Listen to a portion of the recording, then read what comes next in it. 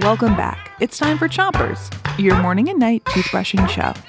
Start brushing on the top of your mouth and brush the inside, outside, and chewing side of each tooth. 3, 2, 1, brush. It's Pets Week, and tonight we've got more I Spies for you. We'll describe a pet, and you get to guess what it is. Here's your first one.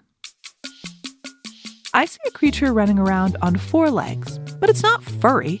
It's scaly and spiky like a lizard. It has a long tail, golden yellow scales, and around its neck, it has little spikes that look like a little beard. What pet do I spy? A bearded dragon! A bearded dragon. Switch your brushing to the other side of the top of your mouth, then keep brushing. Bearded dragons are a type of lizard, and they're a really popular pet. Bearded dragons have a little pouch under their necks that they puff up when they feel upset.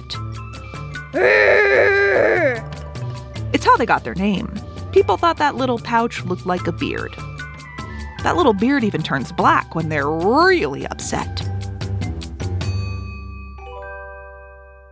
Switch your brushing to the bottom of your mouth and brush the molars in the way back.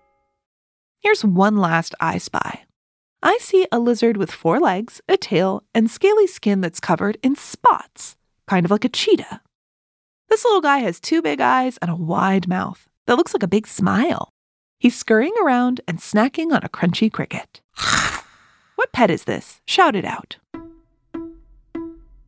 A leopard gecko! A leopard gecko.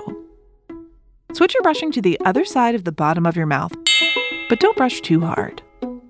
If you want to keep a leopard gecko or a bearded dragon as a pet, you'll need a terrarium to make your new pet a home. A terrarium is like a big glass box that's filled with dirt and rocks and plants. Terrariums are great homes for reptiles because they kind of feel like being outside.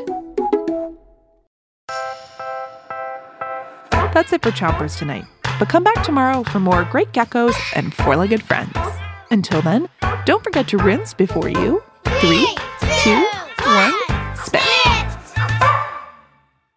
Chompers is a production of Gimlet Media.